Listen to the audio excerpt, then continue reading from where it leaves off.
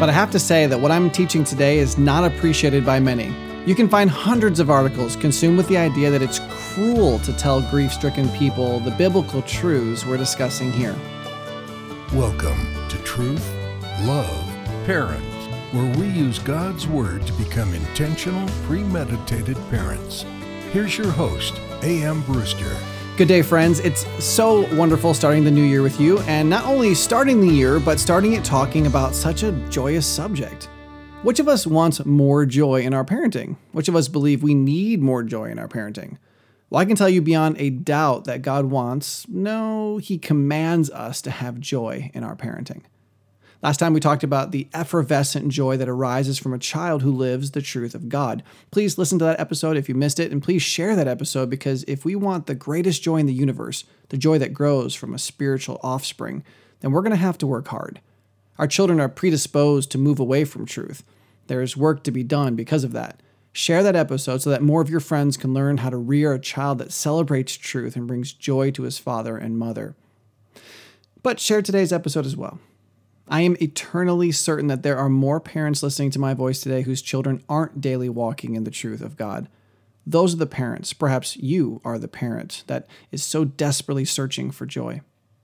And our last episode potentially tempted you to despair because the chances of your children walking in truth seem so remote. Joy seems impossibly out of your reach. But you're wrong. And so is your friend struggling with a terrorist child right now. And so is your neighbor whose child rejects the very notion of God. And so is your beloved brother or sister in Christ whose child seems far more interested in worshiping their own selfish desires than submitting to God. We all need to understand that the unfathomable fountain of joy is attainable not only in the light of a household that submits to God, but in the midst of broken relationships, turmoil, strife, and pain. And that's the subject of today's talk. Will you join me today, and will you share this episode with a parent who badly needs the joy of the Lord? I know, it seems impossible. The joy we receive when our children walk in truth is the greatest human joy. If that's confusing to you, I tried to explain it last time, please listen. But by extension, we can assume then that the greatest grief may, in fact, be that our children don't walk in truth. Here at Victory Academy, I invest about 10 months of my life into a different group of at-risk teens each year. These are not my biological children. I only just met them. But at the end of 10 months, often we'll have a boy continue rejecting God, continue rebelling. And sometimes we have boys who, though they experience wonderful change while here, they quickly slip back into old habits and sins at home. The grief I feel, a grief which cannot compare to the grief of the biological and adopted and step and foster parents, is so intense. And I only invested 10 months. I understand the grief in part, and yet the joy I have in my own children's walking in truth graciously overpowers that grief. But there are parents listening to me right now who don't have any sliver of light in their families. So how can a person who's being tempted to experience the greatest grief on earth have joy in the same situation? Well, that is the glorious truth we want to uncover today. So will you please join me in James 1? I love James. It dovetails so well with our study in the Merest Christianity. The whole book dramatically and pointedly calls our bluff and forces us to admit that true faith will always produce true behavior. Our actions, our words, and our feelings will bloom or canker in the reality of our faith. Now, see, my introductory comments, so real for so many of us, actually betray the problem. Every example I gave a minute ago is the answer to my most painful question. And Lord willing, we'll find that answer in just a few minutes. Let's read James 1. I'm going to stop from time to time, actually probably pretty frequently, to make application to our lives. So James 1, 2 through 12 starts like this. Count it all joy. Well, it's important to acknowledge that this is the same word that John used for joy that we discussed last time. Count it all joy, my brothers and sisters, when you meet trials of various kinds. What's your trial? What's your temptation, your situation, your consternation? They can be as varied as the people meeting them. Is it your spouse? Is it your children? Count it all joy, my brothers and sisters, when you meet trials of various kinds, for you know. Have you ever thought about that? You know it. You've read Romans 8:28. You've heard Philippians preached. You've read Jesus' own words about suffering and pain. And maybe you say, I don't know. Great. Well, keep listening. Start listening to the other episodes here at Truth, Love, Parent. Get yourself into a fantastic church, and it won't be long before you've heard it. And once you've heard it, you know it. But once you know it, you also have another responsibility. Count it all joy, my brothers and sisters, when you meet trials of various kinds, for you know that the testing of your faith produces steadfastness.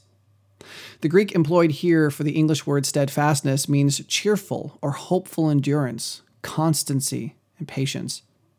Be joyful because suffering produces enduring hope. But did you see the other word? Let. So you have to let steadfastness have its work. Well, how do you let it? We'll talk about that in a minute, but for now I just want you to see the glorious work that steadfastness is trying to accomplish in you. And let steadfastness have its full effect, that you may be perfect and complete, lacking in nothing. Are your children walking away from God? You lack nothing. Is your spouse cheating on you? You lack nothing. Did you lose your unborn child due to complications with your pregnancy? My dear sister and brother, you lack nothing. I'm not saying the people in those situations are nothing. I'm saying that you don't need those things or those people to be mature, complete, full, and joyous. If you needed those things to have joy, well, God would not be God. If I need a faithful wife in order to have joy, then I should worship my wife and do my absolute best to create an atmosphere where there's no chance she could cheat on me. My life should be consumed with meeting her every whim and want and desire so she's never tempted to leave me. If I need obedient children to have joy in my life, then I should worship obedient children. I would have to spend my entire existence crafting a relationship with my kids that, even in their sinful depravity, they want to do everything I ask. Of course, we know that's impossible. So eventually, I'll also have to lower my expectations. Perhaps I'd only ever ask of them what they already wanted and forget the rest. Because then and only then will the God of obedient children give me joy. But that kind of family doesn't breed joy. It may give us a feeling of arrogance that mirrors a chemical high. It may produce a willful ignorance that creates false bliss. But the end is the same as substance abuse. All the while, as we conjure up happy feelings about the home we've created and the relationships we've crafted, we know that we've sacrificed the best and the good and the holy in order to worship the God of a quote-unquote perfect family. But my dear friends, it's the difficulty, it's the trials that produce the joy, the real joy. But only when we respond correctly to them, only when we allow ourselves to be perfected and completed and filled by them. But now we're back to the same question. How do we let steadfastness create maturity and completeness and joy in us? Well, James continues. If any of you lacks wisdom, let him ask God, who gives generously to all without reproach, and it will be given him. One of the reasons we don't pray is that we don't really believe we need God's help to be wise. The same goes for searching his scriptures. Thankfully, most family issues are uncontrollable enough that they drive the Christian to his knees. But even then, the Lord might not give us the wisdom we need to navigate the trial in such a way that it works in us joy and endurance and maturity. Romans 8:28 is very similar in that it does prove that every situation in life can produce good, but it may not. We have to love God and work along with his plans and purposes. It's conditional. And it's his great and grand purpose that we walk in truth, and in so doing become more like Christ. Only then will the situation work out to our greatest good. In the same vein, James tells us that we must ask for God's wisdom in true, genuine faith. But let him ask in faith, with no doubting. For the one who doubts is like a wave of the sea that is driven and tossed by the wind. For that person must not suppose that he will receive anything from the Lord. He is a double-minded man, unstable in all his ways. Listen, we've all struggled with family issues. Some of us are in the middle of them right now. And maybe we've asked God for wisdom, but there's no joy, there's no cheerful endurance. My friends, God says that if we doubt his truth, we are fools to think the situation will result in our greatest good. We're double-minded. We're unstable.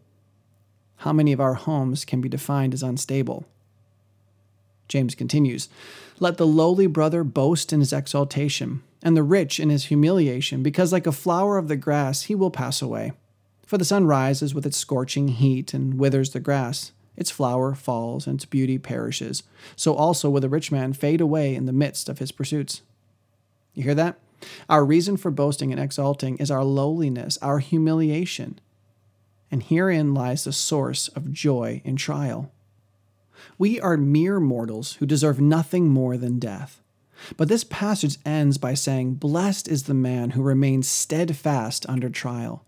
For when he has stood the test, he will receive the crown of life which God has promised to those who love him." Have you been gripped by the grand and sweeping proclamations made in this passage? Joy comes from God. Whether that joy is His working in our children or His working in our trial, the joy is the same. It's founded in and revolving around God and His truth. It has nothing to do with our kids. It has nothing to do with our circumstances. It has everything to do with our God. But Aaron, I know that, and I still don't have joy. I don't have God's wisdom. I'm lacking. Well, do you remember the beginning of the passage? "Count it all joy, my brothers and sisters, when you meet trials of various kinds, for you know that the testing of your faith produces steadfastness." I know you know. But that steadfastness cannot have its full effect in us unless we approach it with wisdom. Wisdom is merely applying what we know to life. Wisdom is the consequence of faith. Wisdom is the faith. Let him ask in faith with no doubting, for the one who doubts is like the wave of the sea that's driven and tossed by the wind. For that person must not suppose that he will receive anything from the Lord. He is a double-minded man, unstable in all his ways. If you're still confused between the difference of knowing and believing, please listen to the Merest Christianity series starting in episode 95. But I have to say that what I'm teaching today is just not appreciated by many. You can find hundreds of articles consumed with the idea that telling grief-stricken people that they don't have enough faith is harmful and cruel. But that's a lie. James, the half-brother of Christ, the apostle, inspired by the Holy Spirit himself, takes the chin of our tears and our grief and our trials and our hurts and turns it toward the reality of this life. We need to believe God's promises. God's promises that this situation with your terrorist child will work out to God's greatest glory and your greatest good if you love God, if you obey God, if you walk in His truth, if you participate in your own transformation into the character of Christ. But you won't do it unless you believe it. God commands us to be joyful in trials because He designs them to make us mature, like Christ, complete, lacking nothing. But we have to have faith. We need to believe His promise. If we don't, we're unstable. We'll be driven about like the ocean in a hurricane. We'll be immature, incomplete, and lacking. My friends, you don't need perfect children to have joy in your parenting. You don't even need saved children to have joy in your parenting. You don't need a born-again, faithful spouse to have joy in your marriage. You need faith. But I need people to help me more, you say. Yes, help can be such a blessing. There are steps that need to be taken. There are things that a friend can do to help. I believe the person who loves you enough to point you to the scriptures and help you see how your instability is rooted in a lack of faith should also be the person to lift you up in prayer and one another you and be there for you and answer questions and ask questions and be a friend. This is why twice a week I encourage you to reach out to us. We have a page on our website, truthloveparent.com, dedicated to connecting you with a real person who would love to help you grow in your faith in God. But when it's all said and done, you will still be left with the responsibility of believing Him. Everything you do and say and feel in your parenting is a result of what you want in your parenting. And what you want in your parenting grows from what you believe about God, His Word, and your parenting. Count it all joy, fathers and mothers, when you meet trials of various kinds in your family. For you know that the testing of your faith produces steadfastness. And let steadfastness have its full effect, that you may be perfect and complete, lacking in nothing. If any of you lacks wisdom, let him ask God, who gives generously to all without reproach, and it will be given him. But let him ask in faith, with no doubting. For the one who doubts is like a wave of the sea that's driven and tossed by the wind. For that person must not suppose that he will receive anything from the Lord. He is a double-minded man, unstable in all his ways. Let the lowly brother boast in his exaltation, and the rich in his humiliation, because like a flower of the grass he will pass away. For the sun rises with its scorching heat, and withers the grass, its flower falls, and its beauty perishes. So also will the rich man fade away in the midst of his pursuits. Blessed is the man who remains steadfast under trial. For when he has stood the test, he will receive the crown of life, which God has promised to those who love him. I put together some episode notes for you today. I pray they're a blessing. And don't forget about the invaluable resource that is our episode transcripts. Both the notes and the transcript are available on our blog, Taking Back the Family, at truthloveparent.com. And please, share this episode. You know people who need joy in their parenting. You know people who need to simply believe God's promises. Even though Satan and the world and their own flesh are trying to persuade them that there is no hope, God is trying to produce cheerful hope that results in them lacking nothing. You can be an unbelievable blessing to other parents simply by clicking share. I hope we're all realizing that we are needy in our parenting. Please join us next time as we discuss needy parenting. It has nothing to do with finances. It has everything to do with the reality of our hearts. If we're not needy parents, then we're not ambassador parents. If we're not needy parents, then we're not going to be successful parents. And if we're not needy parents, then we're not going to be joyful parents. And speaking of joy, if you're struggling with a particularly difficult family issue right now, please listen to our Peaceful Parenting series. It started in episode 69, and it's such a massive blessing and encouragement to learn from God's Word how we can have peace in our parenting. Peace and joy are close cousins and frequently attend the same family gatherings. When one isn't around, the other quickly flees. I pray you'll revisit these two series often and that you'll grow in your parental peace and joy. And don't forget that everyone who becomes a patron at Patreon will receive upgraded benefits for the 2018 calendar year. You can learn more about that by clicking the 5 ways to support TLP in the description. And as I mentioned earlier, the TLP counselors are just an email away at counselor@truthloveparent.com. It's always free, and we strive to do our best to direct you straight to God and His truth. You can have joy in your parenting. It doesn't matter what your struggle is. It doesn't matter who your family members are. God is greater. See you next time. Truth, Love, Parent is part of the Evermind Ministries family and is dedicated to helping you become an intentional, premeditated parent. Join us next time as we search God's Word for the truth your family needs today.